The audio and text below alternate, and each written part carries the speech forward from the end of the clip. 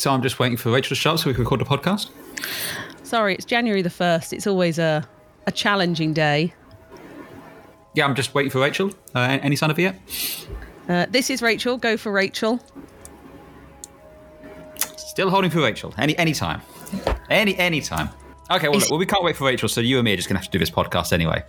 Okay, that's hello, fine. everyone. Welcome to 2024. We made it. Well, it was close there, I've got to tell you. Whew.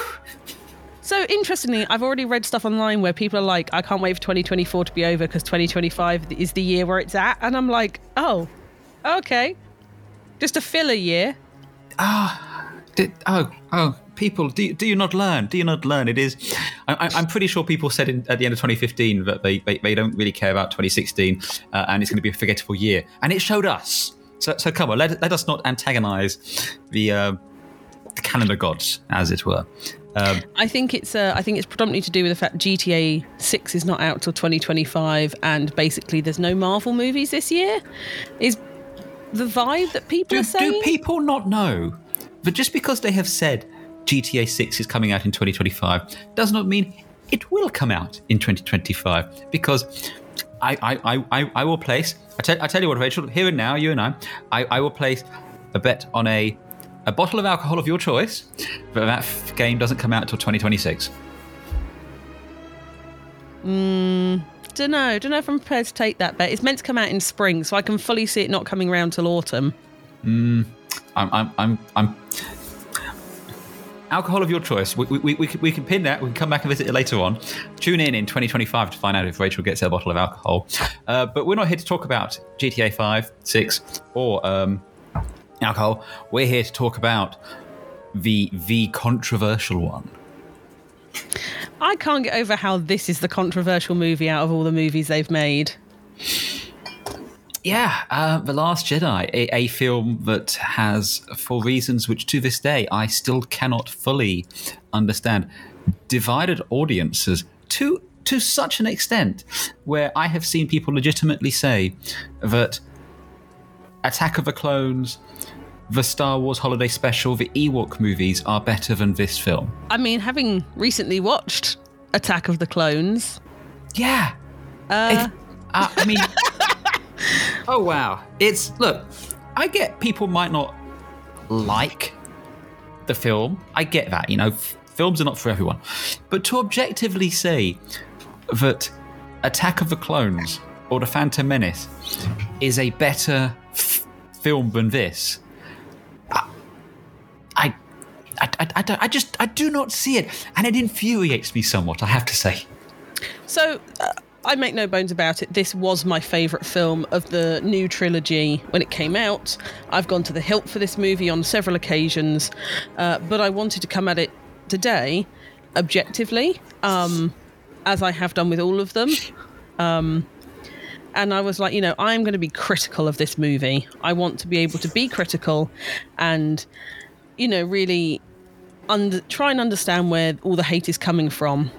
And... I don't get it. I can't see why the hate is there in the ferociousness that it is for this film. I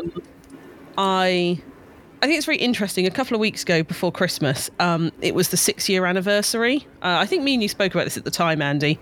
Yes.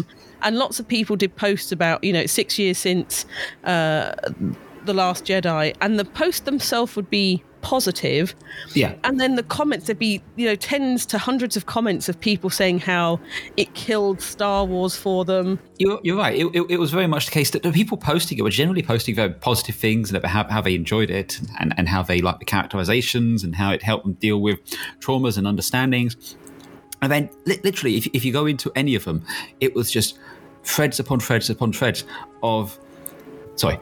Tweets upon tweets upon tweets. I'm not fucking calling it threads or posts or whatever they're called, but all these tweets of people just saying about how much they despised and hated it. And like I said, it's fine not enjoying something, it's fine not liking it, but the levels of vitriol that are thrown towards it are just a little bit mind-boggling. I think this film ruined people's childhoods. and, killed Star Wars for them in a way that made me wonder if actually it was directed by a woman. But I did check and it's not. So I don't know what the answer is here. See, weirdly enough, I never saw anyone make that claim that it ruined their childhood. Certainly not in the same way that you used to see with the prequel films. So I never saw that I wonder claim. if that's generational. People who are my age, who obviously the prequels were their childhood, this film ruined their childhood. I saw lots of people who kind of met my age range, as it were, a little bit younger, that said this ruined their childhood. And I think it might well be the case that I have said before, and I stand by this, having just watched this now. This, I think, is the best film that is in the Star Wars saga. Let me explain that. I mean, this is the best film in a narrative sense, in a production design sense, in a story sense. I think this is the best film. I do not think, though, this is a good Star Wars film. And I've spoken before about how Revenge of the Sith is the best Star Wars film, because I think what this film is a deconstruction of what a Star Wars film is. This is basically saying we're going to take all the tropes and all these familiar things and all these aspects of what you've come to expect from a Star Wars film, and we're going to turn them on their head, turn them inside out, and explore them in a different way. And I find that very appealing. But I suspect that a lot of people who did not expect that going in, especially after having seen the mystery box fan fiction that was The Force Awakens, were not expecting that at all. And I feel maybe it's just a whiplash thing of going from one to the other. I disagree. This is not a Star Wars film. I actually found because I believe I've spoken with you on several occasions in the past about how this is. Please do not insinuate we socialise outside of this podcast. It's a strictly podcasting relationship. Thank you very much. Sorry. Yeah, for me, actually, this was very Star Warsy in places. There was stuff that made me think, oh yeah, this is Star Wars. And I'm sure we'll get to those. But particularly for me, the depiction of Yoda was peak Star Wars. Phasma, I felt, was peak Star Wars. And there's some other bits in there. But I felt like it was a Star Wars of The Empire Strikes Back and Return of the Jedi. It was that type of Star Wars. It was not a New Hope, Phantom Menace style Star Wars. And I think you're right. I think audiences went in and had such a sugar rush bubblegum experience with The Force Awakens, to then be treated to a war film, a thinking war film, which is I think what this is, or has elements of. Yeah, they were probably quite jarred by that. Yeah, I mean, look, there's lots of elements, and I will say this is the first time I feel we've seen Yoda since Return of the Jedi, because whatever appears in the prequel films and everything, that's just not Yoda, is it? That's Bob. We'll call him Bob there. But this felt like, the Yoda. Yeah, absolutely, there are elements of Star Wars. It's the same way with the other ones. But I think this is a film that's full of subtext in my mind. And what the subtext here is basically saying is saying to people like me, people who are, 30, 40-year-old men who have grown up with Star Wars, who had such a visceral reaction to the prequels, and who have kind of made their entire personalities and their entire lives around the deification of this franchise, that this isn't for you. This, you have to let things go. You have to allow things to grow and to move on. I mean, a few of the standout lines in here that I absolutely adore. Take off that childish mask. This isn't going to go the way you expect. They are what they grow beyond. We are what they grow beyond. It's this theme throughout here of you need to be able to. You can love Star Wars. You can appreciate Star Wars. You can do it, but do not hide it on so high of a pedestal that you will not allow other people to explore it and to appreciate it and to let it to grow and let it move beyond what you have known. And for me, that was the core of this film. This is a film. Let the past die. Kill it if you have to. He's not saying in that moment that none of the Star Wars is valid and exists and you have to do it. But what he's saying is do not hold on so tightly to the legacy of what has gone before that you will not be willing to explore and discover new stories and sensations and moments. And I love that messaging. I love that story. And I tell you what, that is not something you get in a Star Wars film. You do not get that on a 1930s serial, showing at the cinema right before the start of whatever Western you're about to show. You get that in a probably late 70s. This is kind of like the Unforgiven or the Once Upon a Time in the West of Star Wars films. This is taking what was, a very tropey kind of genre-based show, and it is basically giving it a critical eye, and it is giving it the attentions of a master filmmaker. And that's, for me, why this is my favourite film in the Star Wars saga, if it is not the best Star Wars film. I have to disagree with you slightly. Oh, wow. So this is the one where we're kicking it off, are we? This is the this one is that the power of The Last Jedi. Violent disagreements. Okay, come on, Strange. Hit me with it. So I agree that there is some message about moving on from the past. I actually don't think that's the main message, and I think that's the problem with audiences, is that is the main message they took away, and that wasn't the main message. I actually think, it's not a film about hating the past. It's not a film about undoing the work of legends. I do agree there is stuff about, not putting your legends on a pedestal. That whole thing with Luke, it's not Leia's beacon that reignites the resistance. It's the knowledge that Luke Skywalker was there. There's that subtext. But I actually think this is a film about making mistakes and learning from them. And we have already been taught that lesson in Star Wars twice. They told a bit of that in the original series. We had that with Luke going to face Vader half-cocked and, loses his arm in the process. And Anakin does the same thing where he takes on Dooku and gets sliced up beforehand. The difference is Anakin didn't learn from his mistake and Luke did. And this is a film where the characters learn from their mistakes. That is predominantly Poe Dameron. And learning to trust others, and that he doesn't have all the information and, his mistakes. He does. There is very clearly, he makes a choice at the start which gets a load of people killed, and he makes the exact opposite choice when he's presented with a near identical set of circumstances at the end. It's cyclical. It is about learning. Like poetry. It rhymes. It is. I will point out there's several other steps along the way of making entirely new and different mistakes before he does get up to that realization. Yeah, no, I don't disagree with that. It's a long journey, but it bookends with a mistake and then not making the same mistake. That is the bookend. You see, that's the thing. I don't disagree that. Oh God, I'm saying that now. I agree. There is definitely a theme throughout here about, mistakes, and that wonderful line from Yoda about, failure. The greatest teacher of all is failure. And I just love that entire sequence of Yoda. I love Yoda in this film. He is so. Do you remember when we spoke in the past about how you didn't get why Yoda was kind of special? And I think a lot of that just comes from your experiences of Yoda in the prequels. I completely agree with you. This Yoda here is like the Yoda that's like, this is why he's that Jedi master that everyone kind of fawns over. But I mean, taking Poe for example, I love here what you basically got is this idea, the idea of a hotshot space pilot, the jockey, the guy, the man of action who will jump into an X-wing cockpit and go and blow some shit up, and that is how stuff gets done. And that has really been the archetypal hero throughout all of Star Wars, be it Luke Skywalker, Wedge Antilles, Han Solo, Anakin, Obi-Wan, whatever the name of that clone trooper that blown up in Revenge of the Sith. That's kind of what heroes do.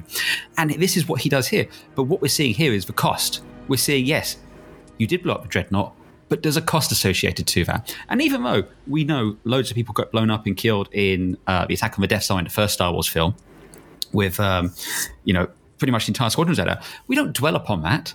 There's no moment of reflection. They do that, and then, here you go, have your nice little trophy. La, la, la, la, la, la. We know from what comes next, though, that's not the end of the story. Obviously, though, that was a sanctioned mission, and, they were following orders in that instance. I agree that the making mistakes is a part of it, but I do not think that is a core theme of this film. We can agree to disagree. We will not. We will have. But if you look at what other movies are coming out around the same time, you had Batman versus Superman, which had another very strong theme. That was the Man of Steel. The Man of Steel was A New Hope.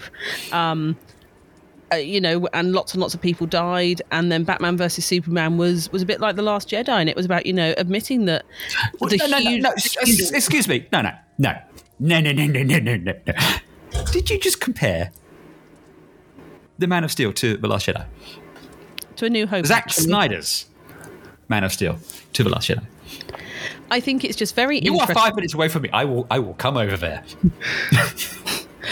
I think it's very interesting that there was a crop of movies around this time that had very, very divisive audience opinion, and they had a lot of the same themes of looking at yourself and the amount of damage and loss that your actions cause. And I think that's a whole separate conversation in a post-war on terror cinematic universe or cinematic space, and the stories we're choosing to tell that we had not told before. But that is not what we're doing now. That's not the time for this. That's another time. I'm legitimately flabbergasted. What? Just that comparison. I'm just wow. Okay. I mean, you can compare anything to anything. That's how comparisons work. Okay, then. Get us back on track, because I tell you what. Actually, I tell you what. Here you go. So here's a point. And again, maybe this is something people struggle with. This is the shortest amount of time between any Star Wars films, and I don't think that helps. No. I mean, I understand why it is the case, because I think what's interesting. Let's take a moment. Let us imagine what did JJ set up at the end of The Force Awakens? Nobody knows. It was in a mystery box. It wasn't a mystery box, but we can comment on what we saw. They destroyed Starkiller Base, although the First Order had destroyed the capital worlds of the New Republic. The remaining fighters had made it back to the base. Han Solo was dead. Rey had gone with Chewbacca and apparently R2-D2 to find Luke Skywalker, and at the end of the film she is there handing out over the lightsaber to Luke Skywalker. I think the expectation was that when we would come back in the next film, time would have passed where then you'd have this sense of Luke had trained Rey and she was, beginning to come into herself as a Force user, and there was the kind of rise of a Jedi, and the Resistance was now much more of a formal rebellion. And I just presume that that's not the story that Rian Johnson wanted to tell. But the problem is, if that's not the story you want to tell, if you don't want to show Luke as doing that, you have to show straight away why he's not doing that. So you kind of have to pick it up straight away. So you think the issue is that he left it too late into the movie to give us the exposition into that? Who? JJ or... I'm just saying, the way the film ends with The Force Awakens, with Luke holding the lightsaber, there's only two ways you can... Oh, I see. So you think J.J. Abrams should have had some dialogue or literally anything there that was like, yes, I will train you, or the next Jedi, or whatever, or some sort of... Well, do you recall at the time the expectation on The Last Jedi from that final scene of what would he do next? What would he say? Because I tell you what, absolutely no one had on a bingo card he would throw the lightsaber over his shoulder. Do you know what, though? I laughed again when it happened. I audibly laughed at it again, and I knew it was coming, and I still found it funny. It's great because this is a holy icon. You do not throw this away like that. But no, you don't throw Anakin fucking Skywalker's lightsaber. I hate that lightsaber so much. Yes, I believe you mentioned that. You don't throw Youngling Killer over your shoulder just like that. But I mean, you remember in The Force Awakens, there's an entire sequence when she gets it from that box, and all the voices and the echoes and its history, and it's the ultimate MacGuffin. And she hands it to him reverently, expectantly, and he takes it and he holds it in his hands and he kind of looks at it and he looks at her, and he just throws it over his shoulder. And it's like, if you don't have that moment there, if you pick up the film a year later, and Rey's still kind of sleeping outside, knocking on the door, going, "Let me in, Master Skywalker," that just doesn't work. You kind of have to pick it up at that moment to pay off that setup. I think this is the only Star Wars film that, in canon as well as in real life, takes place so immediately after the one previously. Pretty much, yeah. There is indeterminate amount of time between. I think it's a couple of years between A New Hope and Empire. About the same. No, we discussed Empire that was 3 years, and then it's 4 years between the next two because they actually kept it to the length between when the movies came out. That was a Lucas decision. And then when you get to prequel films, obviously there's enough time for Jake Lloyd to turn into Hayden Christensen, and then there's enough time for Hayden Christensen to become less incel-y. And for them to have a life and stuff. So there's a good couple. So there's time in between. But this is the only two films where there is no gap in between at all. It is literally moment to moment, isn't it? Mm-hmm. And speaking of the start, as I said, love the opening crawl. It's not as great as one in The Force Awakens, but it's a serviceable opening crawl as far as I'm concerned, considering it takes place literally the next second. I love the opening sequence with the Resistance on the run. I'm less keen of the calling Hux bit. But it stands out a bit, doesn't it? It's a bit jarring. But equally, we know these are films for kids, or they have a kid lean to them. And so can I just jump in there? You see, that I also think might be an issue with this film, and I don't mean an issue I have an issue with it, but maybe why so many people didn't do it. I don't know that this one is a kids' film. I mean, I watched of all of the Star Wars films, this one feels the least kiddie. I don't disagree, but it has kid elements in it, like the Porgs. The Porgs are absolutely meant to kind of tick a little bit of the Ewok box, and I have no issue with them. They're great. I know they weren't originally planned, and it's just to hide the puffins that they weren't allowed to get rid of. These puffins, no, this is literally a heritage site. Those puffins have more weight in this world than you do. Okay, we're going to CG over some puffins then. Have a pork. Because that is the child that I live with. It's special subject. It loves Star Wars and it loves wildlife, and his favourite thing in the world is to know that porgs are actually puffins that they weren't allowed to move because they have sacred reverence to the island. But also the porgs are cute. They fulfil that Ewok space, don't they, for young kids, and they made us laugh, I think, as adults. So certainly I found them. When that one's trying to hit the on switch on the lightsaber and the other one's just kind of staring down the barrel at it. Yeah. I think the humour in this is a little dark in places as well. Like, I do think that bit with, General Hux stands out a little bit, but it's kind of a ballsy move, isn't it? To just be like, hey, my one TIE fighter. But I also just like how it's kind of playing on this idea of Hux, who is, he projects this air of trying to be this authoritative kind of, dictatoress figure, the head of the army sort of thing, and then people undermine him, and I just love how that kind of, you got the captain of the dreadnought who feels like a legitimate competent officer who realizes straight away that they're shooting his cannons and they should have launched the fighters 5 minutes ago. He gets that. But with Hux, it's all about ego and the sense of office. You even get that moment when he sees Kylo Ren on the floor sort of thing, and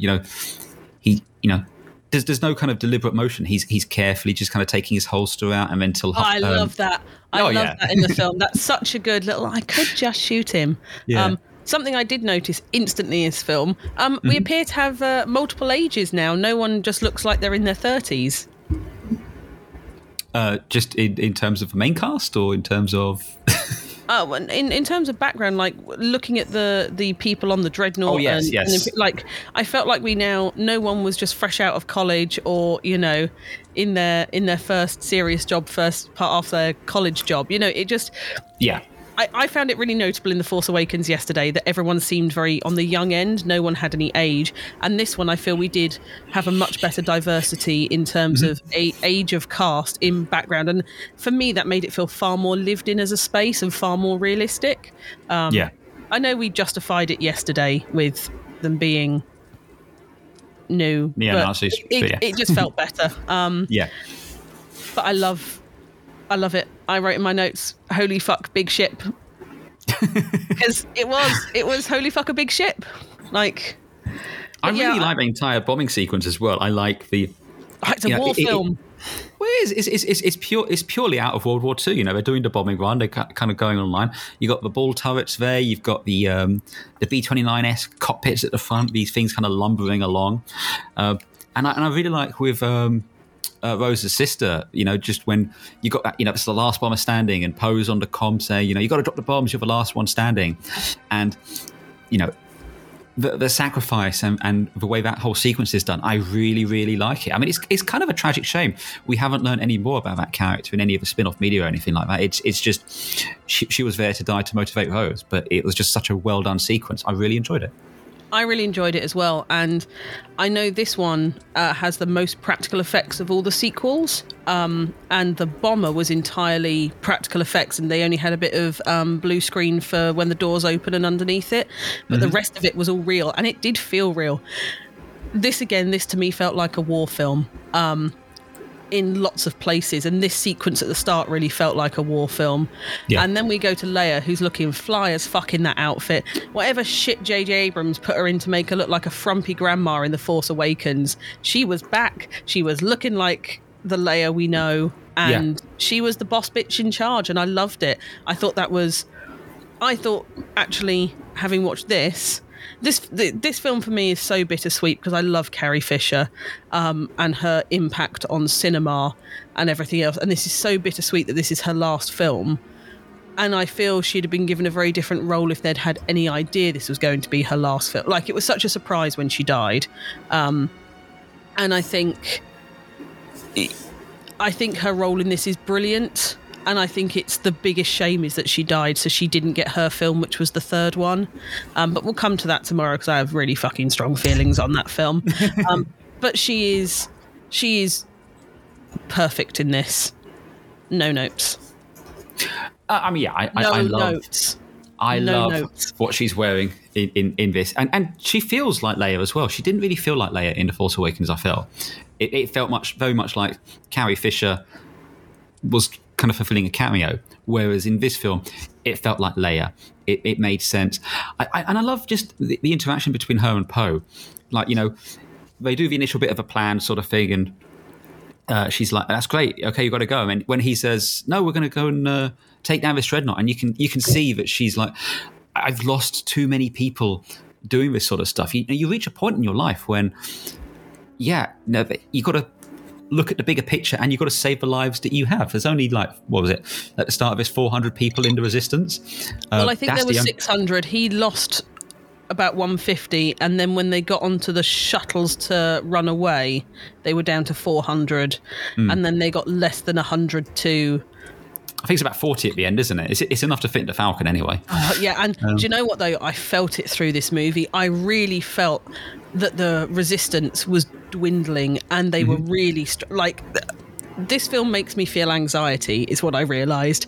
Yeah. And I'm used to shows giving me anxiety. We all watch For All Mankind, the biggest anxiety show of the world. But I really felt in this that they were struggling. And, in Empire, they do a lot of jumping from, they're on the run and they're jumping from place to place to place to place. I felt that in this one, but there was so much more weight because she'd been doing it now for so long. I felt her wisdom of age, and I felt her sense of loss, as you say, when she's telling Poe not to do it and he goes and does it. That's the difference of age, isn't it? I felt our original cast in this were allowed to be old people. Yes, but not old people in a derogatory sense. Old in a sense of they're allowed to have lived a life. They're allowed to have that wisdom. Exactly. Yeah, and I think that comes across from both Leia and from Luke in this film in a way that I don't feel that Han got to have in The Force Awakens. Han got to be just a bit of a pa telling his kid, do the right thing. Well, Han was very much an absentee dad who's just come back into a kid's life. And it's just like, hey, we can do the fun stuff. If we go play ball and catch, it'll be okay, right? Yeah. No, Dad. I don't know if Han Solo would have fitted in this film, though. I know he was already dead. I know he'd already been killed off. But I'm not sure where he would have fitted, even if he hadn't been killed off. It wouldn't have been this film if he was there. They would have done some changes, some tweaks to it, what have you. Let's talk about Poe a little bit. I really love how Oscar Isaacs portrays Poe in this film. It feels like he's found the character in this film. Well, he's found a character, but also it's an interesting take on a character that we just haven't seen before. Once again, outside of Star Wars even, think of like Maverick in Top Gun. Think of those sort of characters. It is the rash flyboy who's a man of action, who wants to get to the front and wants to take charge and wants to go and give it a bloody nose. And that's just not working here, and it's frustrating him. And I love the sequence when Holdo, and he kind of goes up and goes, "Hey, I'm Commander Dameron, so what's the plan?" And the way Holdo just goes, "It's Captain Dameron, though, isn't it? Because Leia's last thing was to demote you." Leia ever did to demote you. Yeah. I know she's a very divisive character. I love her. We'll get to her. Let's focus. Yeah, Poe. I love that interaction. But my point is what I like here is you have this sense of, you're presenting the Resistance as a military organisation or a paramilitary organisation, whatever you want to call it. In such event, there's a chain of command. And it is not beholden on an admiral to explain themselves to their subordinates. You enact a plan, you enact a strategy, and then your subordinates are there to do it. And if they don't like it, well, it's basically tough shit. That's what you signed up for. If it's not an illegal order, you go through with it. And I like how a lot of people will turn around and say, oh, well, if only she'd explained to him what was going on, maybe he'd have gone on board. That's not how it works. It doesn't work like that. But also, he hadn't earned the right to know. Leia had given him instruction. He had disobeyed them. Why would the new leader or the temporary leader give him any instruction? Because he clearly is unable to follow them. And her plan, or the plan, I don't think it was hers. I think this was the fail-safe plan that they had in place. That was really need to know, in my opinion, because that is a risky plan. I'm not sure what else they could have done, though. They were being tracked. They couldn't jump anywhere. They couldn't do anything. She had one shot to get this thing right, this plan right. And the more people that knew about it, the more risky that plan became. But I think, again, this is not something we've seen in Star Wars before. And I think that's what rubbed people up the wrong way and rubbed that character up the wrong way, is because she withheld information from the audience as well. I think if the audience had known the plan, I think it would not have served the film any justice. But I think more audience would have more acceptance of the plan if we'd known what the plan was and it was just being hidden from the character. But also, she wasn't wearing proper military attire, though. So, that's very important. We have to be clear. I love how feminine she was. I love how she invoked all the Leia kind of floaty dress stuff from the original series.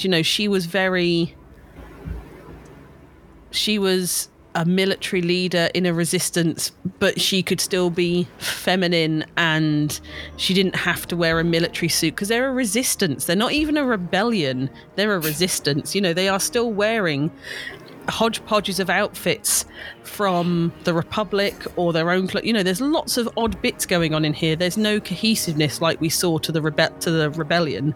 The thing is, though, for all we know, she is wearing a military outfit. That could be the fucking military outfit for bloody Pythas 2 or wherever the hell she comes from, We have no idea. We're just kind of applying our own expectations over that. Exactly. But it's a ridiculous complaint. And the other one that I've heard before is people complaining about how, why are they running out of fuel? Why is that an issue? Because we've never seen that before in Star Wars. Well, I have been making notes throughout this. In A New Hope, we see X-Wings and all that being refueled. What do you think those hoses are for pulling out of the X-Wings? That's fuel.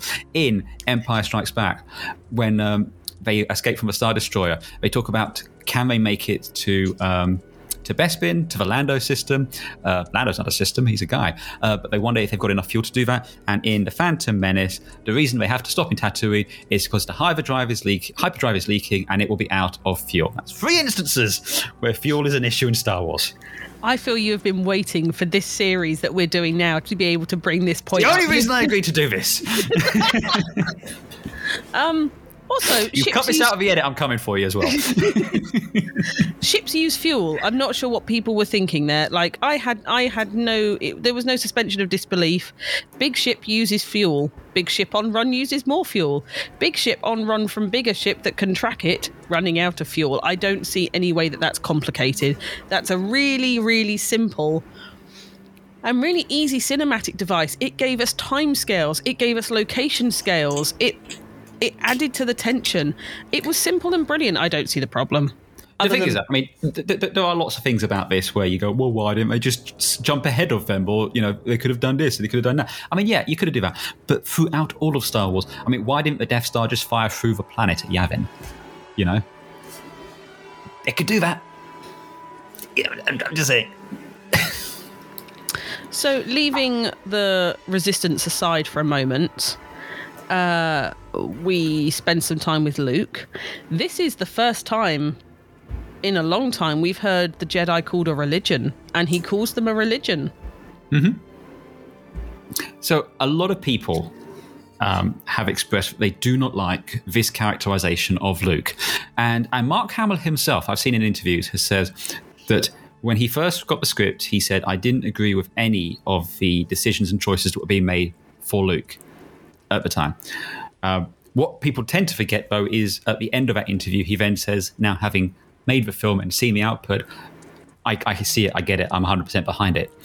But what I think is really interesting here is it takes Luke Skywalker, Jedi Knight, Savior of the Galaxy, and it reminds us all that this is also a man who lived an entire sheltered life on Tatooine, who saw his guardians' bodies murdered before him, and then went through some pretty traumatic stuff for quite a while, and just reached a point. I love this characterization of Luke because it feels human. It feels believable.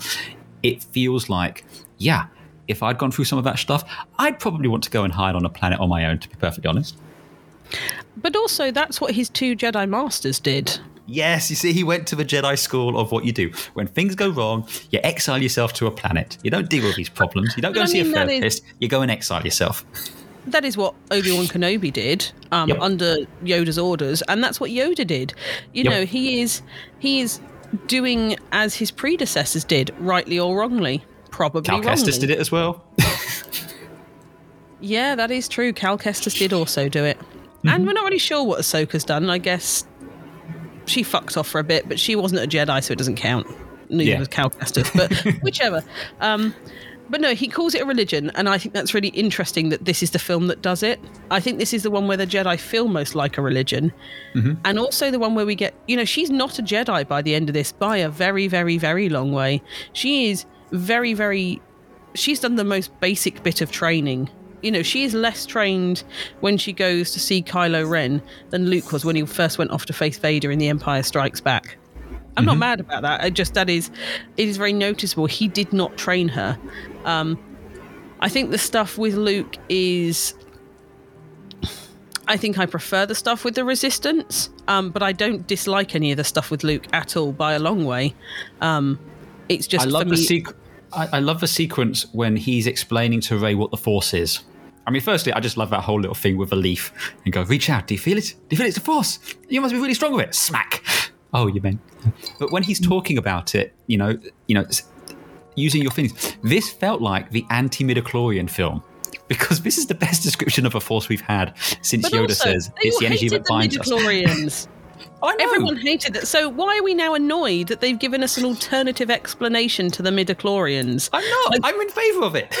No, I know, but like the wider public, as it were, we hated this film, but we hated midichlorians. Well, this one undoes midichlorians. Well, I hate it. And it's like, oh, for fuck's sake, this film couldn't win. This film could never win because I don't fucking know why. Misogyny, sexism, no, I don't know. You see, I will say this. I think a lot of this was to do with the time this film came out. And if you look at the nature of internet discourse at the time, I think this film is no more... I was going to say revolutionary, but that's the wrong word. But this film doesn't change the canon or the dynamic of the film that came previously any more than The Empire Strikes Back does. I think if you were to do side by side changes that you get in terms of Star Wars from A New Hope to Empire, and then changes from The Force Awakens to The Last Jedi, I would place money that there are more changes and a more dramatic shift between Empire and Star Wars. I think the difference being, though, is when this came out, there was social media and there was this entire infrastructure of, finger quoting, the fandom menace, where people had decided prior to this that they didn't like Star Wars. They didn't like Kathleen Kennedy. They didn't like Daisy Ridley. They didn't like these choices. And it just disappeared into this massive echo chamber. And the other problem you now have, though, is when people who do not like this film for legitimate reasons, be it, they don't like pacing, they don't like tone, they don't like characterization, they find themselves being very defensive because they find themselves being lumped in with the worst scum of the internet. And it just means you can't have a discussion like this without it eventually falling down to you're a Nazi, you fucking hate women, you're just a corporate shrill, you just love anything Disney puts out. It just descends rapidly into this utter ball of hate that is just tiring, and it makes it so you just don't want to engage. I don't disagree. And I have no issue if people don't like this film for, as you say, legitimate reasons, either the pacing or it's just not a story they're particularly that interested in. I really like the performances from both Adam Driver and from Daisy Ridley here. And I really like the whole Force died act thing, where they're kind of connected. And I like how it's done. It's kind of, it builds progressively throughout the film. Neither of them particularly know what happens. I like the first time that it happens and kind of, Kylo tries to mind trick her and then realizes that's just not going to work. And then there's that great one later on when she's like, I'd really rather not do this right now. And he's like, yeah, me too.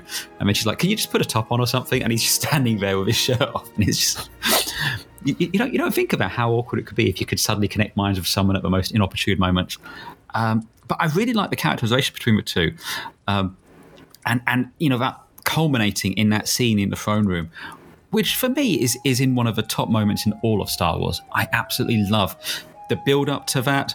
Snoke, I love, again, some amazing CG on the part of Snoke and a great performance from Andy Serkis. But just how assured he is and how he, he's in control. He knows exactly what's going on. He's an extremely powerful Force user. You have no sense that, when Palpatine used to say, everything is proceeding as I have foreseen, there was always a little bit of, okay, that's a little bit cocky, a little bit cocksure, sort of thing, feeling like you have to say this. With Snoke, you really did feel like he had a good, strong grasp of the situation and what's going on. And then just seeing how, Kylo slowly turns the lightsaber towards him while Snoke is monologuing. He twists his lightsaber, he rises up, he strikes down his enemy, and then the lightsaber ignites. And I just love that entire sequence. It's just fantastic. That whole battle is top tier. I love that battle. I know people said it was too choreographed. Fuck off, disagree. It's beautiful. That's cinema. That's it. It felt a bit Kill Billy to me, some of the fight sequences in that, it's highly stylized, but it's lightsabers. I'm not sure what you're expecting here. The big red backdrop as well, which then catches fire and got these bits of red material falling down. All the while, the legs of Snoke are still sitting in his throne. I think the cinematography and the still images you could take, there's hundreds of still images from this. I feel every frame in this is art in its own right. Yeah. And I think, we spoke about how some of the other films are some of the most beautiful. I hate to say it, I actually think this is. Oh, no, this is easily the best looking. The cinematography in this film is absolutely phenomenal. The cinematography of this was done by Steve Yedlin, and this is the only Star Wars film that he's done. And oh my God, it is absolutely amazing. What else As you has he say, done? He's done Glass Onion, Knives Out, San Andreas, Carrie, Looper, a lot of stuff with Rian Johnson, obviously. None of those I would particularly think of for cinematography, bizarrely. Yeah, but I think what's key here is, as you said, almost any frame of this film, you could take it as a work of art to hang on your wall. It's just utterly achingly beautiful. I mean, my background on my computer from the moment this film came out was from Crate, and the speeders pulling the red. We'll get to that because the end battle is amazing. There's not a huge amount of there's not a huge amount of starfighter battles. There is quite a bit in this. We spend a lot of time in ships, and the fact that we're in ships being important. We've got the little battle at I really like the moment when Ben, after having been given this dressing down from Snoke, who told him to take off that childish mask, and I loved the way he just destroys that mask into the turbo lift.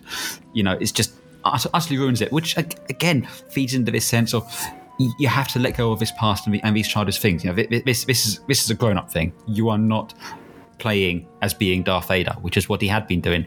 And then he's on the ship and he's just utterly decimating the ship. And when it flies into the hangar and blows up all of those fighters, and that A-Wing pilot who, you know, you feel like, oh, that's going to be a major character in this. It's like, nope, she dead. Oh, and I was really sad she died. Like, but yeah. We'd met her like 3 times. That was it. We hadn't had a huge amount of time with her, but she felt like a human loss to us, you know, a loss, which was important. You know, it tied in with some of the wider themes. But you're about to say the shot where Poe Dameron's looking at his burnt X-Wing and all the flames, because that shot is amazing. Well, I was actually going to say the bit where the explosion, he gets thrown out of the hangar, and then BB-8 just comes bouncing by, and then his head goes back the other way. It's a serious moment, but just a little touch of levity in there as well. It was just great. One of the big controversial points in this film, I'd say the 2 most controversial points, but let's talk about the first one. That is General Leia, Carrie Fisher, using some Jedi Force powers we've never seen before, except we have. How do you feel about that? How do you feel about her flying back into the ship? So I remember... you know, obviously going into this film, but we'd known that Carrie had passed away, and when that happened, I honestly thought that they were going to kill her off in that moment. It was like, oh wow, you're going to kill Leia off right there and then, and I was just a bit shocked. And then seeing her going through the thing, I don't have an issue with her using that force power, and I don't have an issue with it being her who has done it. I think what lets this down is it's probably the weakest visual effect in the entire film. It just feels, and I don't know if this is from a camera placement point of view or how the camera tracks it, or I don't know why, but that visual effect is very weak for me. So I think it's weak until she gets inside the ship. Yeah. Her flying through space is the weak bit for me. Exactly, and it just feels a little. I mean, the joke was it was Mary Poppinsy, and it's true. It feels a bit like that. But once again, it's no less ridiculous than any of the other stuff that we've seen in Star Wars. I mean, the super speed and bloody The Phantom Menace. Just some of the jumps that we've seen Luke do in the past, like when he jumps out from the carbon chamber in Bespin. Yeah, where he jumps like 12 foot in the air and no one says anything, but that's okay. Yeah. Yeah. I just feel that the execution isn't great. I don't have any issues with the force power. And also, she's the daughter of Anakin Skywalker, the single most powerful Jedi that ever was, or Force user that ever was. And this comes back to a thing I've had arguments with people, mostly about Star Trek here as well, is there's this sense that if you don't see it, it didn't happen. It's been... What did we say? It's like 30 years since the end of Return of the Jedi at this point? 35?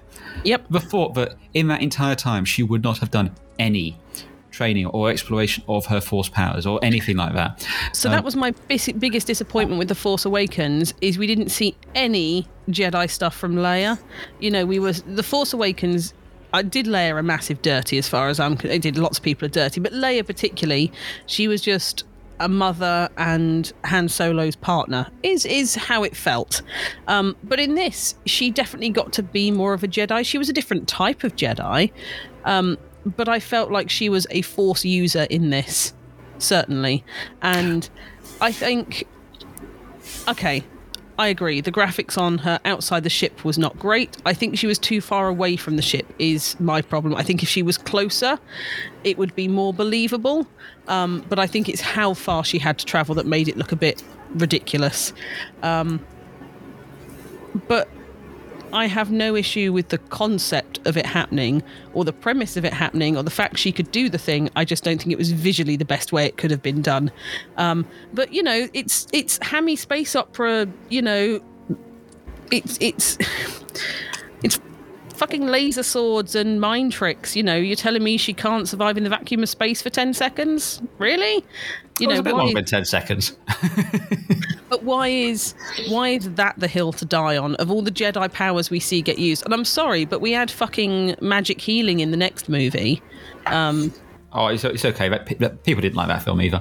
But you know, we've got this Jedi Bond connection stuff happening. You know, we've introduced believable, in my opinion, Force powers, and I don't think her survival is anything. And it's not as if she walks in and she's, "Hi guys, I'm fine." She's in a coma or whatever to start with. Well, I mean, as you mentioned earlier, we've both been watching For All Mankind. I've watched The Expanse as well, both of which have instances where people exist in a vacuum of space. Sometimes they even survive. So well, that's not For All Mankind, is it? I said sometimes they survive. But my point is, people who complain and go, "Oh, that's unrealistic, that you should be able to do this." Once again, long time ago, galaxy far, far away, space wizards, talking Muppets. That being said, I think just in terms of in the story in the moment, when you had that sense that Ben was going to fire the missile and doesn't, and the other two missiles go, and the way you see the explosion and everyone kind of gets sucked out of the room in that thing, that all is very, very powerful.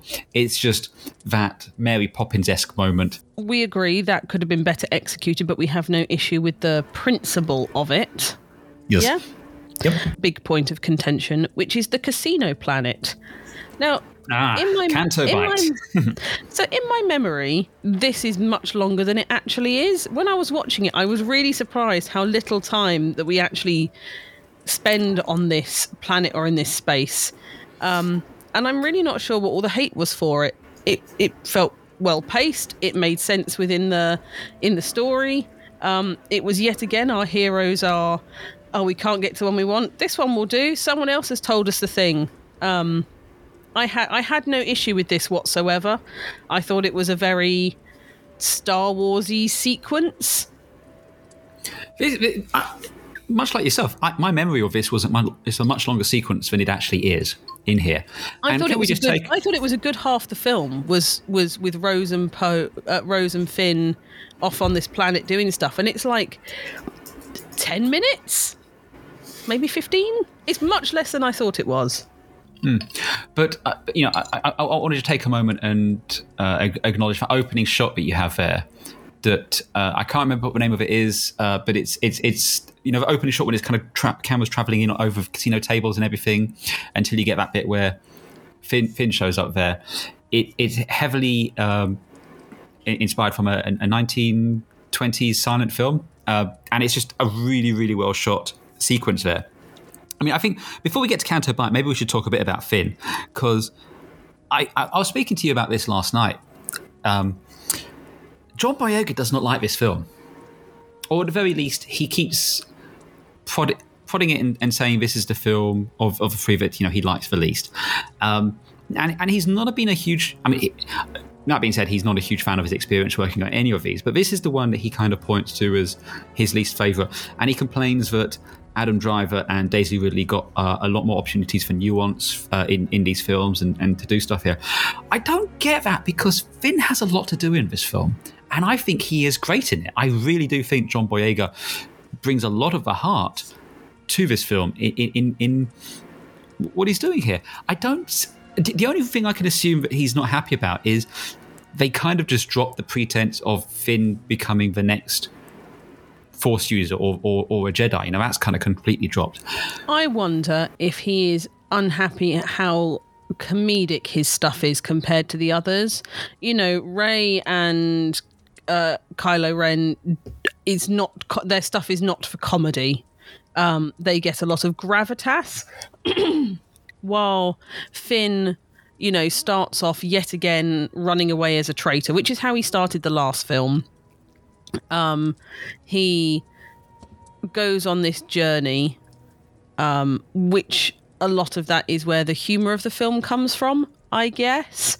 And then he ends up not saving the day because someone stops him doing it. So I guess he could be disappointed with that. I really liked Finn in this. I really liked the story of him and Rose. I really love Rose as a character, and the fucking shit that she was put through as an actor, as a human being by the general public is disgusting. Oh, yeah. And the fact she was written out of the next film is equally disgusting. Oh, yeah. She's great. She's great in this film. She brings a lot to it. I love her journey and her story. I mean, from the very first moment when you see her, kind of, she's upset, she's distraught at the loss of her sister, and then she finds this person that she admires, she looks up to, is trying to sneak away, and it's the way you get this sense of disappointment when she realizes what he's trying to do, but without missing a beat, just tases him. I thought that was great. I thought Rose and Frim were a great pairing. I'm disappointed that John Boyega is so disparaging of this movie, but as you say, he's disparaging of all of Star Wars, and I don't blame him, because from the sounds of it, he had a terrible time in this. He was sold something that was then not delivered. He was brought on. He was told, having a black character was going to be very much at the forefront. A Jedi story or something along these lines, and it just didn't come to pass. So I don't blame him for being upset about it, but I do feel that he strikes me as someone that likes to stir the pot, and massively. Yeah, and so I will take a grain of salt, but I just think in this film, I think he's a lot better in this film than he was in Force Awakens, and I really liked him and Rose, Kelly Marie Tran's scenes together. I thought that was great, and it's just seeing him starting to see this wider universe. It's that realization, they all talk about we're going to the worst place in the galaxy. So we're all there meant to be thinking, oh, we're going to like a Mos Eisley place or a wretched hive of scum and villainy.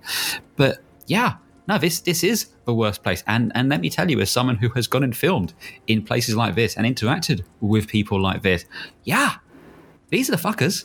This is the shit. It's not the gambling dens and the smugglers and the people just trying to live their lives out of the way. It is the people who are profiting from this shit. And I loved the fact that we were shown, I stole this shit from someone. What did they sell? Oh, they sold to the Empire. Oh, but they also sold to the Resistance. John Boyega does not get to be a Jedi in this. I'm sad that he didn't get to do a little bit of Force stuff in there. I think that could have been quite nice to see him, unintentionally or intentionally rig a gambling table or something, or connect to the creatures in a Force way. Would have been a nice hint, but the film didn't need it. It would just be nice for the character. And I do think it's a shame that he has his Force sensitivity is not touched on at all. However, that is not the story that was being told here, and they were on a doomed mission. I like how they feel very reminiscent of the stuff that we were seeing in the prequels. It feels very much like a cross between Coruscant and Naboo, and that kind of feeds back into the sense that those prequels were, a bit of a decadent time, weren't they? There was a reason why the Separatists were wanting to leave. There was a reason why Palpatine was able to rise to power outside of just his machinations and all this. It was because stuff like this was existing under the surface, as it does in our world. And I think people might say, oh, well, it's a little bit on the nose. It's like, yeah, but apparently you can't read subtext. So, yeah, it has to be on the nose, doesn't it? I mean, this sequence, especially in this movie, gave me real anti-capitalism vibes, which I'm not against. But it really did, all this wonderful lifestyle is built on the suffering of children and animals. Mm-hmm. And they didn't. That was not subtext. That was just straight out text for you to read right there on the screen. And I think people found that uncomfortable. That is not what they want from their Star Wars, which is ironic because the original Star Wars, particularly the second and the third movies, did have a lot of those elements in and did have a lot of, introspection on current life and society. So they don't want it because the prequels didn't have it, is very much my feeling. Yeah, I think that's a valid way to read it. I mean, and once again, this comes back to why I'm saying that this is a film which is a deconstruction, because it is forcing people to look at their prejudices and their preconceived notions about what this film should be and what your understandings of it should be. It's like, I know sometime last year there was this whole thing going around where someone had suddenly come to the realization that the judges from Judge Dredd were the baddies. Oh, and that was a bad day. But then if you went and read the guy's Reddit post there, he starts talking about how he'd always supported the Empire because, they're just trying to bring law and order and the rebels are there being, terrorists. And it's like people watching The Boys and deciding Homelander's the hero. Exactly that. And I think a lot of the time we look at things and we say, oh, that's a bit on the nose, and you're spelling it out a bit clearly, but that's because we're expecting a level of film literacy from people that maybe is just not there. So sometimes maybe you do literally have to kind of just hold it up and just say, here's the text. Do you get it yet? Do you get it yet? But even in this film, I feel what it's doing is it's doing it in a subversive way where it's leading you to that conclusion. I think Finn is very much a insert character for the viewers there when he first arrives on Canto Bight. It's amazing, the lights and the sounds and the colours and everything, and it's so cool and it's amazing. And it's only when Rose explains to him the truth of what's there beneath the surface that he comes to realise. He goes, oh no, we're in the bad place here. And big shout out BB-8, who takes over as MVP droid in this series for everything he does in this sequence, because he is a fucking delight. And I love the fact that BB-8 is a practical droid, and I love the fact that when he shoots the coins out, that's a real practical effect. That's not CG, and they had to they had to make a droid and rig it to do that. BB-8 is still a delight in this sequel series, and I was worried that I'd find them quite contrite, but I think they were just over marketed.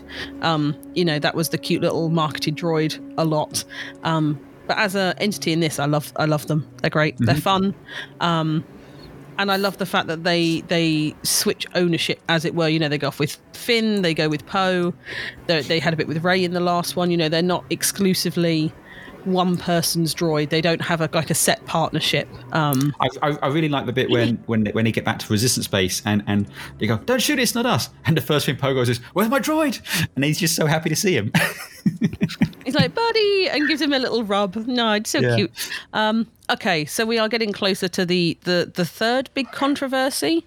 Oh, the Holdo maneuver. I feel that is the nitpickiest of the nitpicking that has ever been picked at Nick's. Because, firstly, can I just say, what an amazing sequence that is. Just visually and audibly and just in the execution of that sequence. Have you ever heard a silence that deafening in the cinema? I don't think I have. I viscerally remember being in the cinema when that happened and it being utterly silent. And it was just such a powerful moment. And then the explosion afterwards. It was an oh fuck moment. I love it. It's absolutely amazing. And once again, you get people turning around and saying, well, why couldn't they do that before and all this? Well, they have done it before. Hera does it in Rebels. Which I think came after this. But besides the point here, my two takeaways from that are, firstly, it seems to kill people, which would be very bad.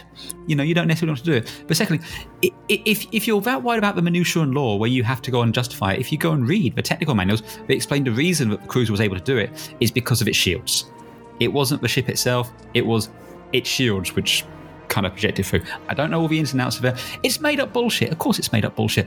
But once again, if this is the hill you're going to die on, you have this amazing sequence and how that's done, and you go and breaks it. The thing is, though, so here's the thing. I can almost guarantee you, in fact, I will guarantee you, that if it wasn't Holdo doing this, if they'd have used Admiral Akbar to do this, no one would have had any fucks about it. Right, so that's the big complaint people have said, is why was this not Admiral Akbar getting his moment?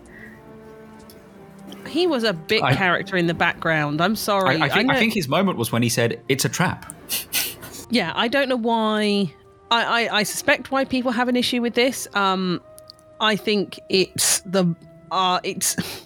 visually so striking and so stunning. I think it's one of the postmodern's greatest shots in cinema, and I don't say that lightly.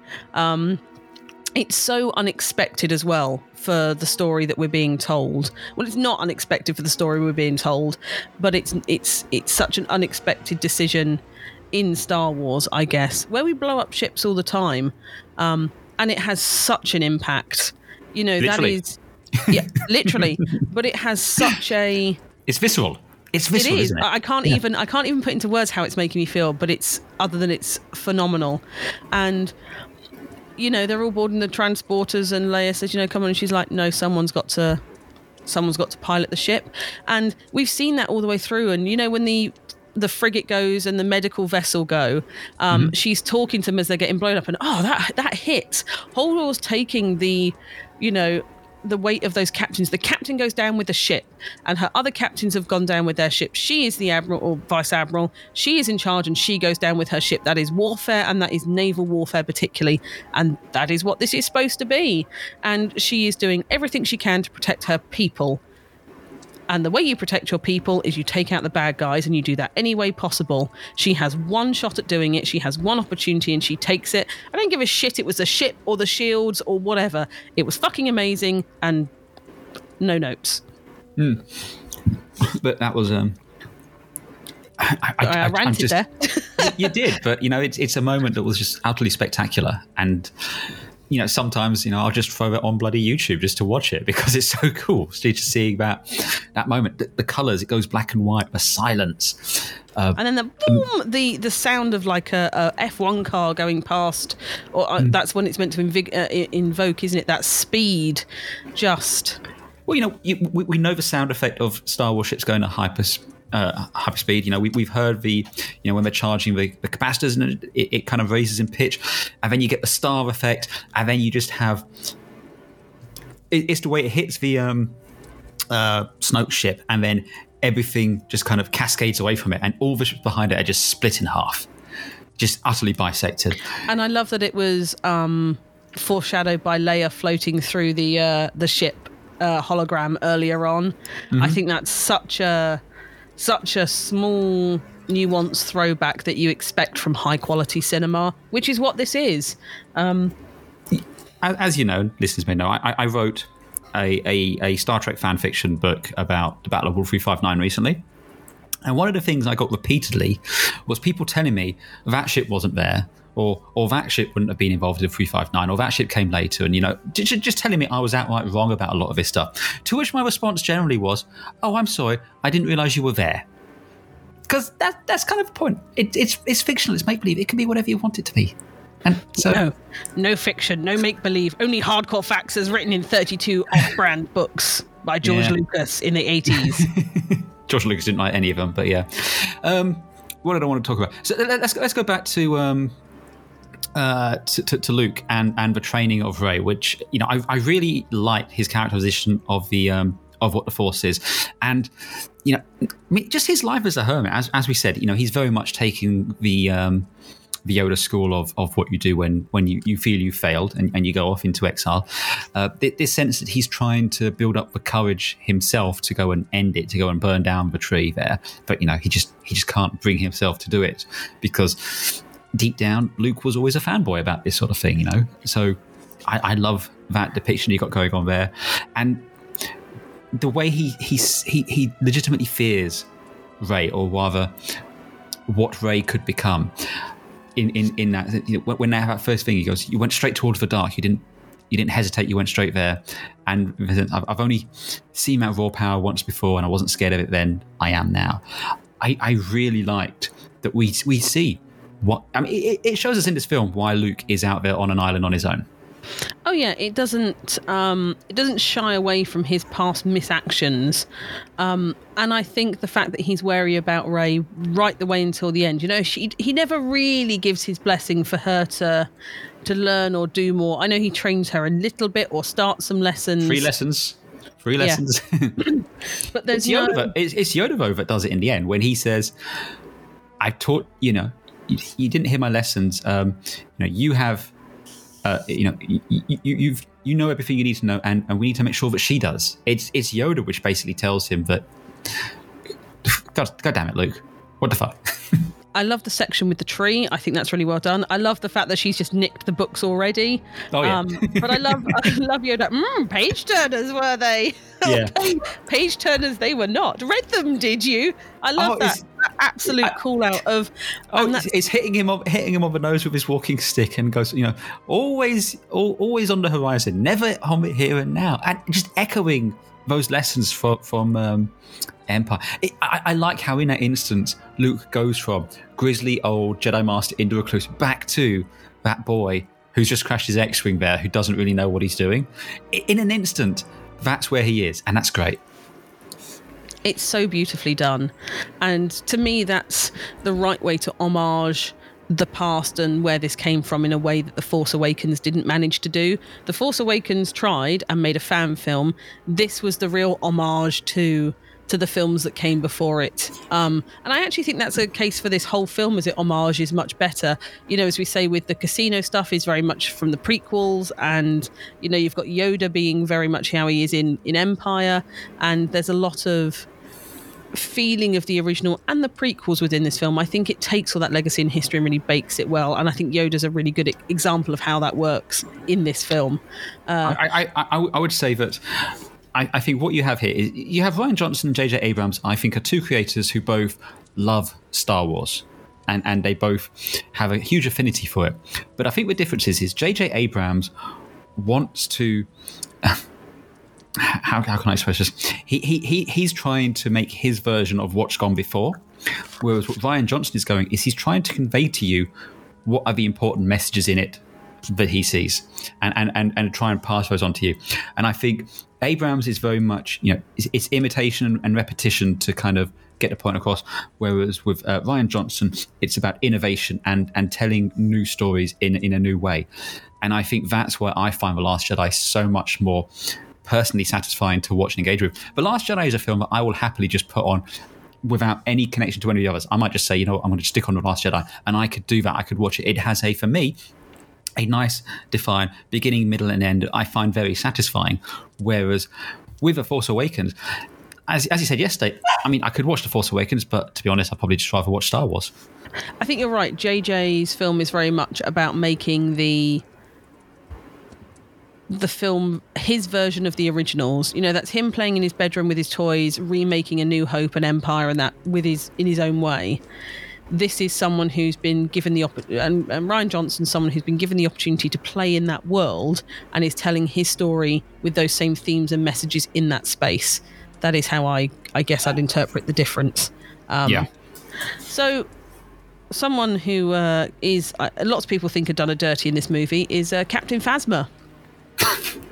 I mean, you say they've done her dirty, but we established last time out that they're here to play the Boba Fett role, and I think they succeed in that perfectly well.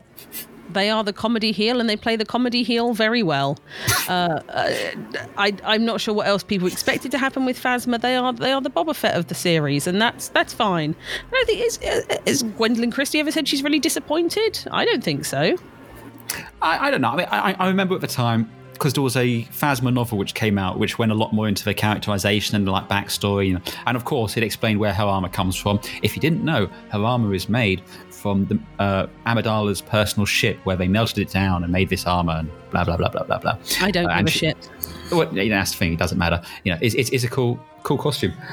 I mean, yeah, it's kind of disappointing, but that just kind of leads all the way back to Boba Fett. It's the fact that you have a cool and interesting character in slightly different armor who is, you know, full of potential and promise, and then is just kind of unceremoniously killed off. I like how menacing she is when she shows up, and, you know, Gwendolyn Christie's line delivery sort of thing, you know, FN2187, so good to have you back. I just love how I love how kind villainous. of matronly bureaucratic it is as well. You know, it's evil, but there's a hint of bureaucracy in there, which I think is wonderful. I think the thing that I really enjoy with Phasma this time, or something I certainly noticed, is when her helmet gets smashed, she's just a normal human underneath, or, you know, appears human. And I think that's a really interesting thing to note, that she's not mind controlled. She wants to be there. She wants to do those things. She has free will. This is choice. She is a horrible person. She's not terribly scarred like Anakin was. She's not tortured. She's just a person who enjoys being a murderous asshole. Yeah, I mean, I can definitely highly recommend reading I think it's just called Phasma. Let me just quickly check. But there was the tie-in novel for her, and it goes into her backstory. And yeah, she's ideologically aligned with being in the position that she is in. This wasn't a case of it was, oh, I'm, you know, a victim of circumstance, or if I could do this, I could have escaped my horrible past. It's like, nope, straight up, I'm straight up on board with being absolutely horrible and all this sort of stuff. So It's called Phasma, yeah. So it's called Star Wars Phasma. But yeah, that's worth checking out if you do want to get some more of a backstory there. I feel we should probably speak a little bit about Benicio del Toro's character, the Codebreaker. Yes. I remember...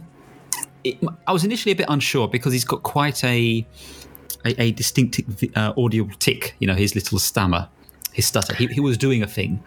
Yes. It's no more or less different to anything else we've got in other bits of Star Wars and all this. I think he's an interesting character, but what I think is most interesting about him is the fact that we don't really know anything about him outside of this. He's very much you know who he is? Archetypally, he's Han Solo. Basically. Well, I think that's why people hate him so much, because when we've experienced smugglers and ne'er-do-wells like this in the past, they've always turned out to be good. And he's not. He is very clearly chaotic neutral. He'll go where the money is. That is how he survives in this universe. And frankly, he's the most real character, I think, out of all of them. Because he only has himself to worry about, to think about, and to follow. I think because I tied in with the casino stuff. I remember the casino stuff being way longer. I remembered him being a lot more irritating and shit, basically. Mm-hmm. And actually watching it now, I had no issue with his character. It's not a character I have any affinity to. They were there. They did their job. They fulfilled a narrative purpose. I like his interactions with BB-8, which are great. When he comes around the corner and BB-8's like hog-tied all the guards, and it's like, you did this? And then later on, you stole the ship, and we stole the ship. Yeah. Yeah, I choose to believe there's a great heist sequence of BB-8 and Del Toro over there stealing the ship. BB-8's a kind of a murderous psychopath, and I also kind of love that too. Oh yeah. Like, oh no, is this person dead? Did I? Oh, never mind. Bye. No, they were inoffensive. He was a double crosser. I think he was like a Lando as well. He kind of filled that space a little bit where they come to him for help and he double crosses them. The difference is, yet again, he's more nuanced than the characters in the original series, and he doesn't turn up a good guy in the end. He's a bad guy. Yeah. He's a wrong un. Yeah, and that's the thing. As you say earlier, every time we've encountered these characters throughout in Star Wars, they've always had a heart of gold, haven't they? Or they've always come through and they've done the good thing. And he's straight up. He's going, hey, I took we took a shot, we lost, so I cut a deal. That's just that is how the characters would exist in the world that it's presented as, and it's further kind of feeding into that deconstruction there. The last big thing I want to talk about, just because we're going to end up running longbow, is I really want to talk about Rey and the subject of who is Rey. Because you mean the last thing you want to talk about before Crate, which is my favourite thing in the whole world, and I could do a whole podcast on just on its own. But yeah, let's talk about Rey. The last thing I want to talk about, and then we can talk about Crate, which is your favourite thing in the world. But I absolutely love how this film democratizes the Force. Because prior to this point, the only way you could be a Jedi user, from what we've seen in the films, is if you were basically related to one. It was so nepotistic. And you look at, Anakin Skywalker begat Luke and Leia Skywalker, who then, did all this, stuff. It's this whole sense that you had to be related. And in the run-up to this film, there was this huge speculation about who's Rey's parents. Is it Obi-Wan? Did Obi-Wan do this? Is it Han and Leia somehow? Is it Luke? There was speculation galore over who was Rey's parents. And the revelation that they were nobodies. They were a couple of drunks who sold off their kid to pay for more wine, and they're now in a pauper's grave. I fucking love that, because it tells you it doesn't matter who you are or where you came from, anyone is capable of greatness. You have it within you regardless. And one of the things that makes me so angry about The Rise of Skywalker is it undoes that almost immediately. I think JJ was furious that the reveal of Rey's parents. I think JJ had a plan of who it was supposed to be. I'm not necessarily sure if it was going to be Palpatine, but I think JJ had a plan buried in a mystery box, gave that to Rian Johnson, and Rian Johnson went, isn't it kind of cooler if she's nobody? No. He took the mystery box and he threw it over his shoulder. He did. He lightsabered it. I think it's genius having her as no one. I really do. And I think, as you say, it democratizes it. I know people said it's a chance for people to Mary Sue. Oh, what the fuck was Luke Skywalker then, if not a Mary Sue? I'm really sorry, but you can, to that one. Yeah. I really suspected she was going to be a Kenobi, or have some relation to Obi-Wan. That was my expectation. And even in the third film, I think I'd have been okay if they'd said she was an Obi-Wan, a Kenobi, or had some relation to Kenobi. But I loved her being nobody. I think that was, as you say, and there's a lot of the Force is for everyone in this. I'm sure we'll touch on it, but the kid at the end with the broomstick, you don't have to be a Skywalker. Anyone in the universe can have the Force. It really, as you said, undid the midichlorian stuff, and the Force is around us, and it's just about how much you can tap into it.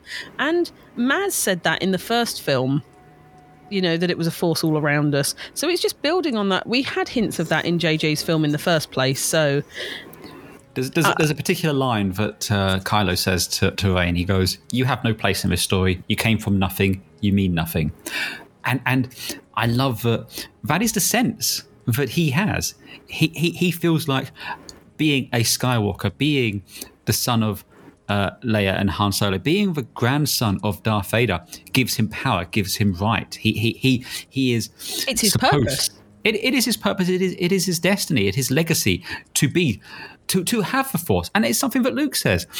Herein is the first lesson: the Jedi do not have a monopoly on the Force. To say that with no Jedi is there no light is arrogant. I love that theming. I love that messaging. This sense that if you don't appreciate the thing in just the right way, it is not valid.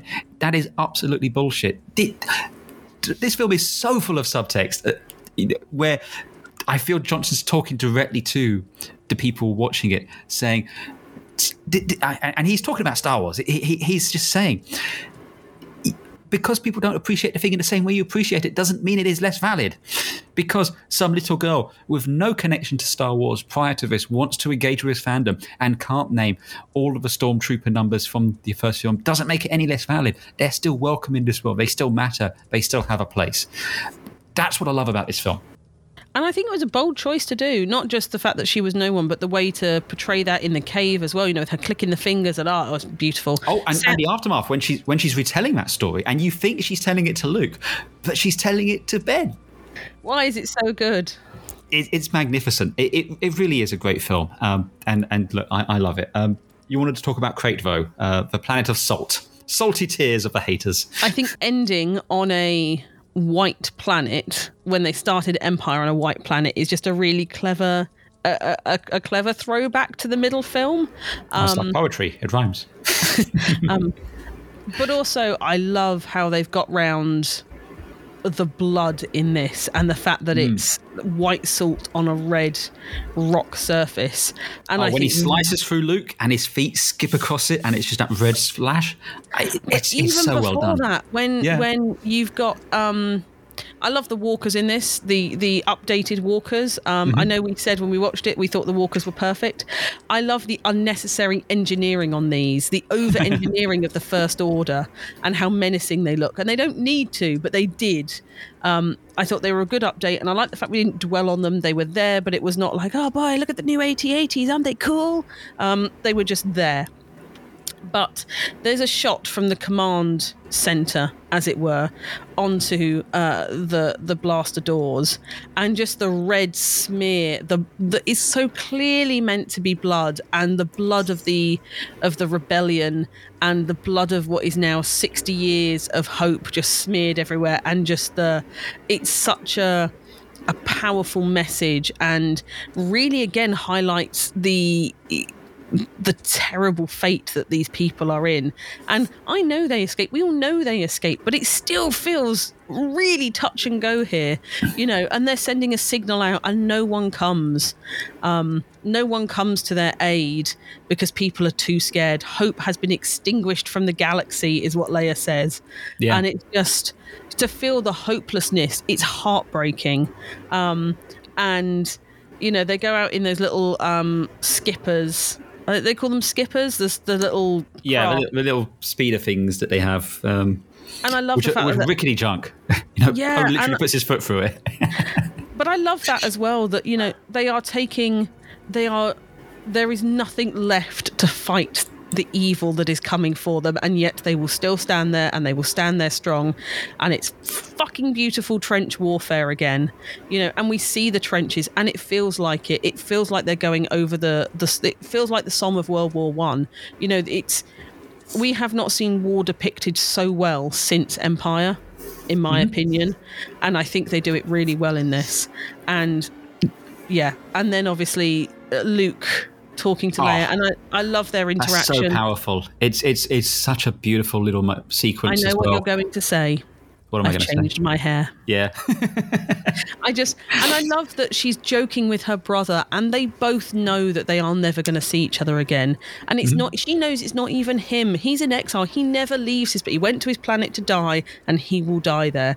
He is dying there to spark hope in a rebellion, which is what he did in A New Hope. He was a new hope. He is yet again igniting the hope, and being the last Jedi, and it is powerful beyond words. The dialogue is beautiful. We've not spoken about it in this. I did not feel hammy dialogue in this film at all.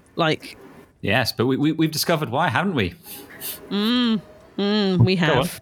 Go on. Tell the people. Carrie Fisher was the script doctor for it. Carrie Fisher got to write the Star Wars. Not officially, but she did. It's great. And I tell you what is also fantastic, if you get a chance, look at the behind the scenes of the scene between Mark Hamill and Carrie Fisher when they're just doing that final sequence. It's so moving. It's so beautiful. This is another reason why I'm so annoyed at what J.J. Abrams did in The Force Awakens by killing off Harrison Ford, because you can see these two sharing this moment together on screen, and it's like we should have had that for all three of them, and we didn't.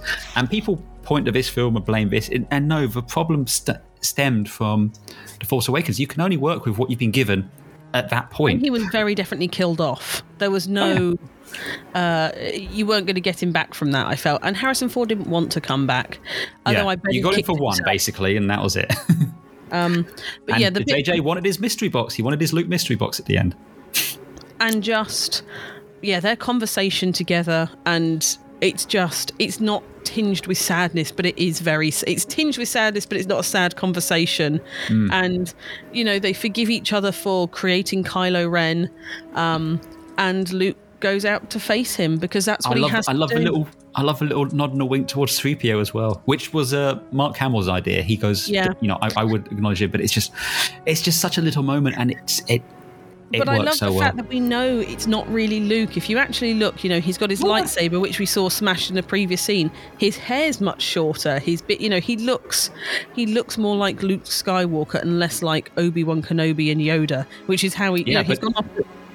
But what's great is it's not explicitly said at that moment. It's only there if you're paying attention. If you're caught up in the movie at that point, you're not thinking that. You might be thinking, wow, you have time to go in. Round at all. Yeah. When I saw it in the cinema, I did not notice that. No, because you're not thinking about it. You're not engaged in those moments. But then, you think back to the first thing that Luke says to Rey. How did you think this is going to go? What, I'm going to go and face down the entire First Order with a laser sword? Yeah, kind of does. And I just love as well when Kylo sees him there. And he goes, I want every gun in the fleet to target that man. And he just... I don't know, Hux is like, fuck me, overkill, but whatever, just do it. Hux just gets smacked across to the side. I know. The pilot is just going landing straight away, sir. I noticed this time, when he's flown across the room by Ben, he hits other people as well, which I think is quite a nice touch. Kylo Ren is so focused on, he's trying to put his anger. He put his anger on his father in the last film, and he's still angry, and now he's putting it all on his mentor, which is probably where most of it was due. I'm not going to lie, it didn't go great with good old Luke over there, fucking up the Jedi.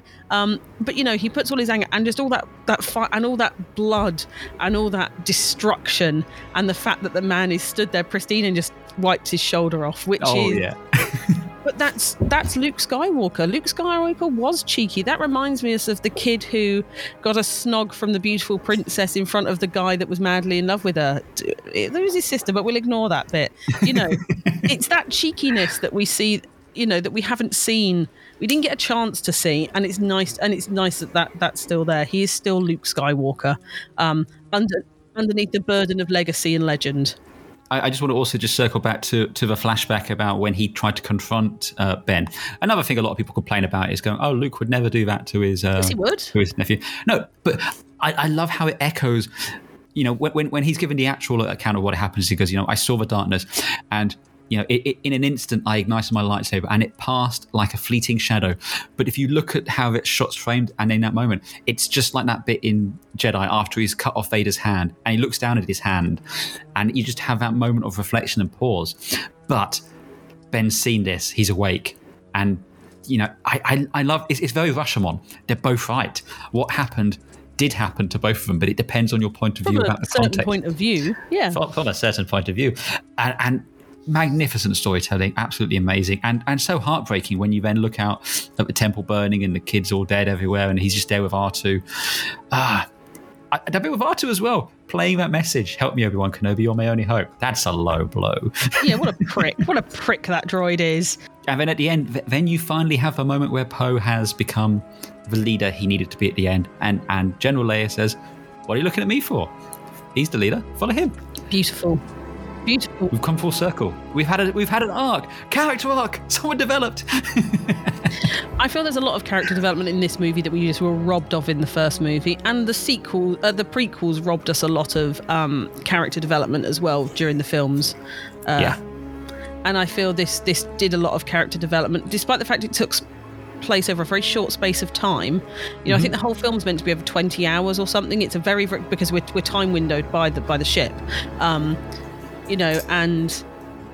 yeah, and then they escape Crate, and the last minute there's a rock slide, but then Rey lifting all the boulders. It's lifting stones. It's always lifting stones. It is always lifting stones.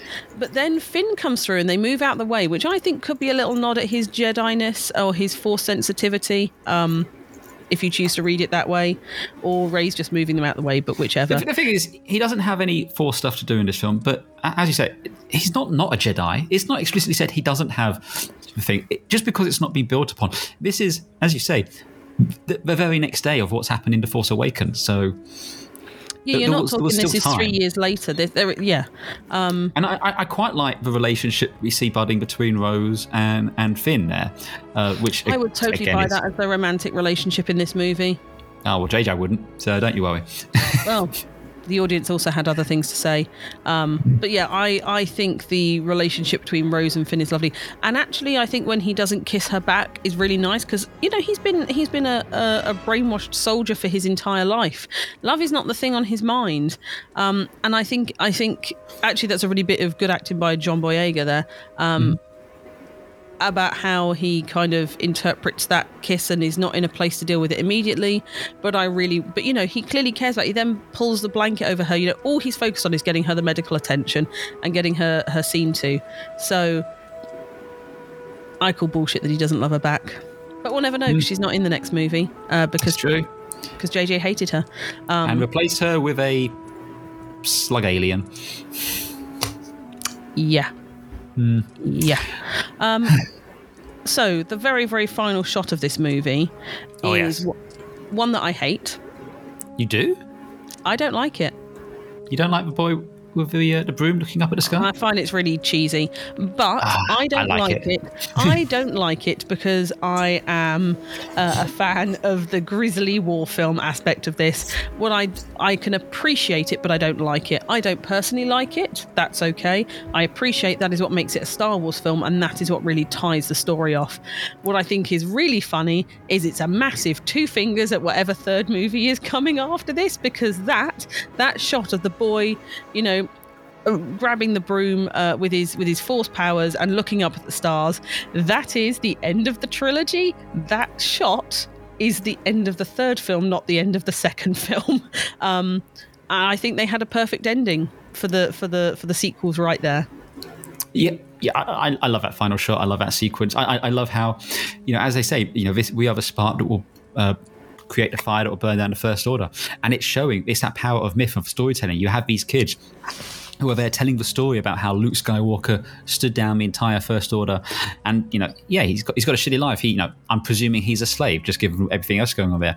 But without calling attention to it, without it being a big thing, he just uses the Force to pull the broom towards him and goes sweeping and looks up at the stars with his little rebellion ring that he got from Rose there, and it's democratized the Force. It's a sense of hope of potential in the future of the stories yet to come.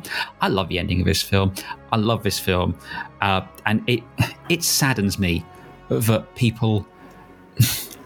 It saddens me that so many people do not appreciate this and outright hate this film. And I can only hope that, in the fullness of time, in about 15 years, as we've seen with the prequels, when there's a bit of distance, people will come back to reevaluate this film. And I really hope they'll love it the same way I love it, because I just want to share this film with people. I love this film. This is my favourite film in the Star Wars saga. But we haven't seen them all yet. This is my favourite film in the Star Wars saga. But we haven't seen them all yet. I am very confident in that statement. Oh, yeah. So there you go. I'm glad this was our first film of 2024. Oh, God, yeah. Yeah, I don't think I could have faced being The Rise of Skywalker. Well, if it wasn't this one, if we were doing it in true release order, it would have been Rogue One, which I'd have been happy with as the first one. But that does mean we would end on A Rise of Skywalker.